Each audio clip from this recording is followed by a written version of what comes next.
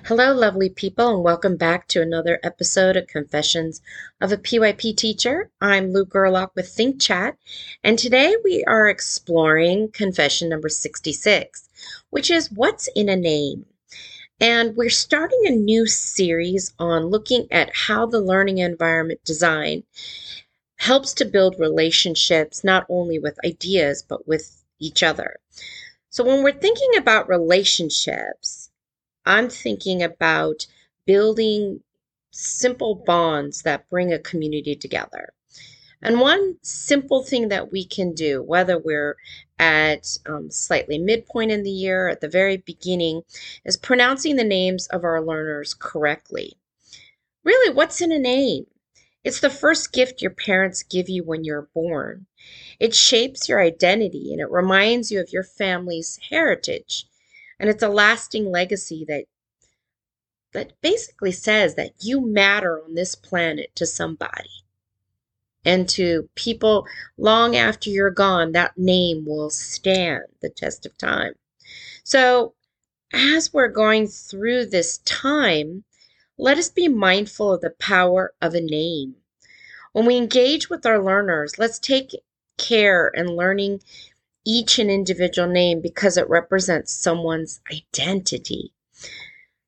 So here's some tips to think about as we're engaging in building relationships. Don't go the easy route and mispronounce it because it's easier for you. Our students must see multiple teachers within a week, whether they're elementary, middle, or high.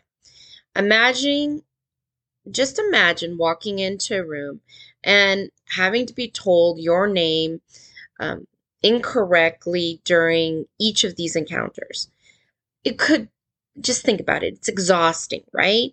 As a child, I had a teacher and classmates call me Louisiana because they couldn't say my name correctly. Imagine how you'd feel being named after a state and hearing other students chuckling behind your back. We don't want those types of experiences for our learners. Another tip, don't shorten it so it's easier for you. There's so many resources out there, especially on YouTube, on how to pronounce foreign or different names correctly. In this day and age, you shouldn't have too many issues practicing your learners' names. You might have to take it slow in the beginning because there might be consonant or vowel combinations that you're not used to. But we apologize as we're going through that process until eventually we get it right. Another tip, don't give them a nickname. Unless a child requests a nickname, don't give them one. They have probably been given one in the past to make it easier for their teacher to pronounce their name. They're just being kind, but it doesn't make it right. And last tip, don't give them an American or a Western sounding name. This is probably the greatest insult we can give a child because we're saying their name doesn't sound correct because it's not normal to our culture. This is a problem because it can have lasting effects as a child grows older. So why am I even talking about this? Why is it important? To be honest, I have been doing a lot of self-reflection about my own name as I have grown just within the past 6 months. And what's really interesting is I realized is that both of my parents mispronounced my name my whole life. Isn't that weird? I was named after two women, Luisa Montoya and Ana Norris. Luisa was a Latina who I think through the progression of events I was born in the 70s, so you can see how old I am. But I think she added a O to her name to sound more American or more Caucasian instead of going by the Spanish spelling of Luisa, right? Luisa. This wouldn't be the first nor the last time that immigrants or people that are trying to culturally identify or align themselves with where they're living change the spelling and sound of their names. As a result, it was very interesting my whole life, and I never really paid attention to it until recently, where I realized my parents pronounced my name differently. My mother would always say my name like this, Luisa, and she would go up at the very end, and I'd always think that was strange. Like, why are you putting a inflectional tone going up almost like a tail to my name? Why does, she sound like she was always shouting my name? And that's also very Korean. Um, Not to generalize, but I've been around a lot of Koreans, and they tend to kind of sometimes have sometimes a harsher tone in certain words. And my dad pronounced my name phonetically, what he knew based on his Caucasian spelling and also his North American background, where he calls me Louisa, and like Louisa May Alcott. And that's the only person I align myself with as a child because there was no other Louisas around. And the irony is I met a lot of Luisas, but I never met any Luisas. And that probably started my obsession with all things British, because it sounds very posh, right? And don't get me wrong, I am an Anglophile and I love it, but it didn't ever feel right to me. And it felt like my whole life my name didn't suit me. It didn't represent my personality. And what's really interesting is I didn't think about it at the time. I just knew it bothered me is when I moved to Cologne, Germany, to teach in my first PYP school. I worked in a dual language campus that was also interreligious. So they respected the 5 major world religions, they had religious classes. And the one thing I noticed is that because it was bilingual, we had a German counterpart with a English speaking counterpart. And I noticed that my German friends would always pronounce my name Louisa. And at one point, I just couldn't handle it anymore because I was like, that's not my name. It just sounded like, nails going down on a chalkboard. And what was really interesting is I didn't realize it, but I naturally gravitated towards my Spanish colleagues from Argentina, from España, and they were always coming in, hello, Luisa, how are you? Ba, ba, ba.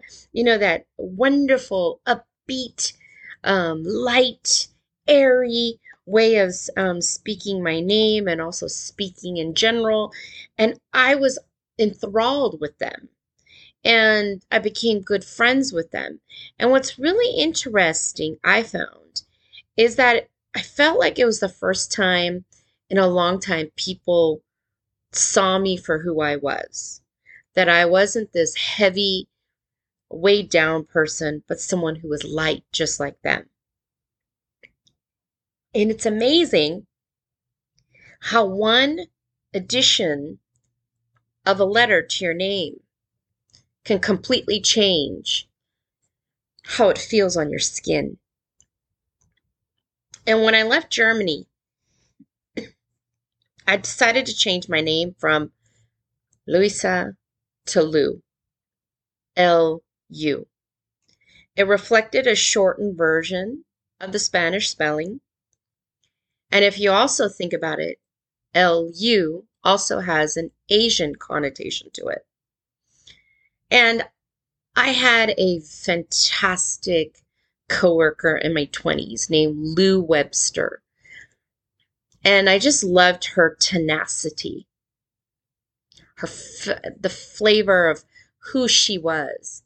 And I remember saying, "Ooh, I like that name, Lou." And she said, "You can't have it. It's mine." When you leave here, you can be called Lou. And that stuck with me, that I had the option of changing my identity, right? And what's hilarious is that now I go by Lou. But people misspell my name. I'm like, it's L-U. But a lot of people will spell my name L-O-U. And I'm thinking, yo, I'm Lou, like I'm a dude. And I'm like, nah, that doesn't work for me. So you can never win. And what's really impactful is this. All of this feeling about my name. It seems kind of like, Lou, maybe you need therapy. Maybe I do. But it's all impacted by my experiences as an ESL student who lived in her formative years in Korea, who spoke Korean her formative years, moved to the US, and I wasn't seen. And my identity was not shared with the rest of the community. So, as a typical Asian child, what did I do? I became radio silent. My greatest desire was to become invisible. And I didn't find my voice again until I was 22 years old. That is sad, to be honest. And now, I'm fine now. I don't get offended with people calling me whatever. It doesn't matter what you call me. But because I know who I am. But what I'm trying to impart is that, are we part of the machine that is altering identity of students that are going to linger for years to come? Or are we going to be that one person who sticks out in their mind that recognized that I have a special, unique identity that matters, not only to me, but to my parents, to my grandparents, to the lineage that I am from? And how dare I, as a teacher, try to erase it because it feels uncomfortable, it's unknown. And when I think of learners that I had a very difficult time pronouncing their names, such as when I moved to Dubai, with Arabic, there's a difference between Mahmoud and Mahmoud, which would be the American English version. There's a difference from Sheikha to Sheikha, right? And so how are we trying? And there are times that I messed up. And like in American English, I had a boy, you call him Fabian. But in German, it's Fabian, right?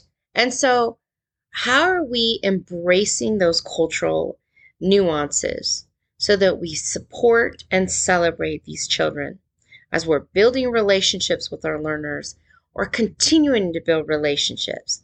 Let's take the time to get to know their unique personalities, because it all begins with their name. So with that, my friends, have a blessed day.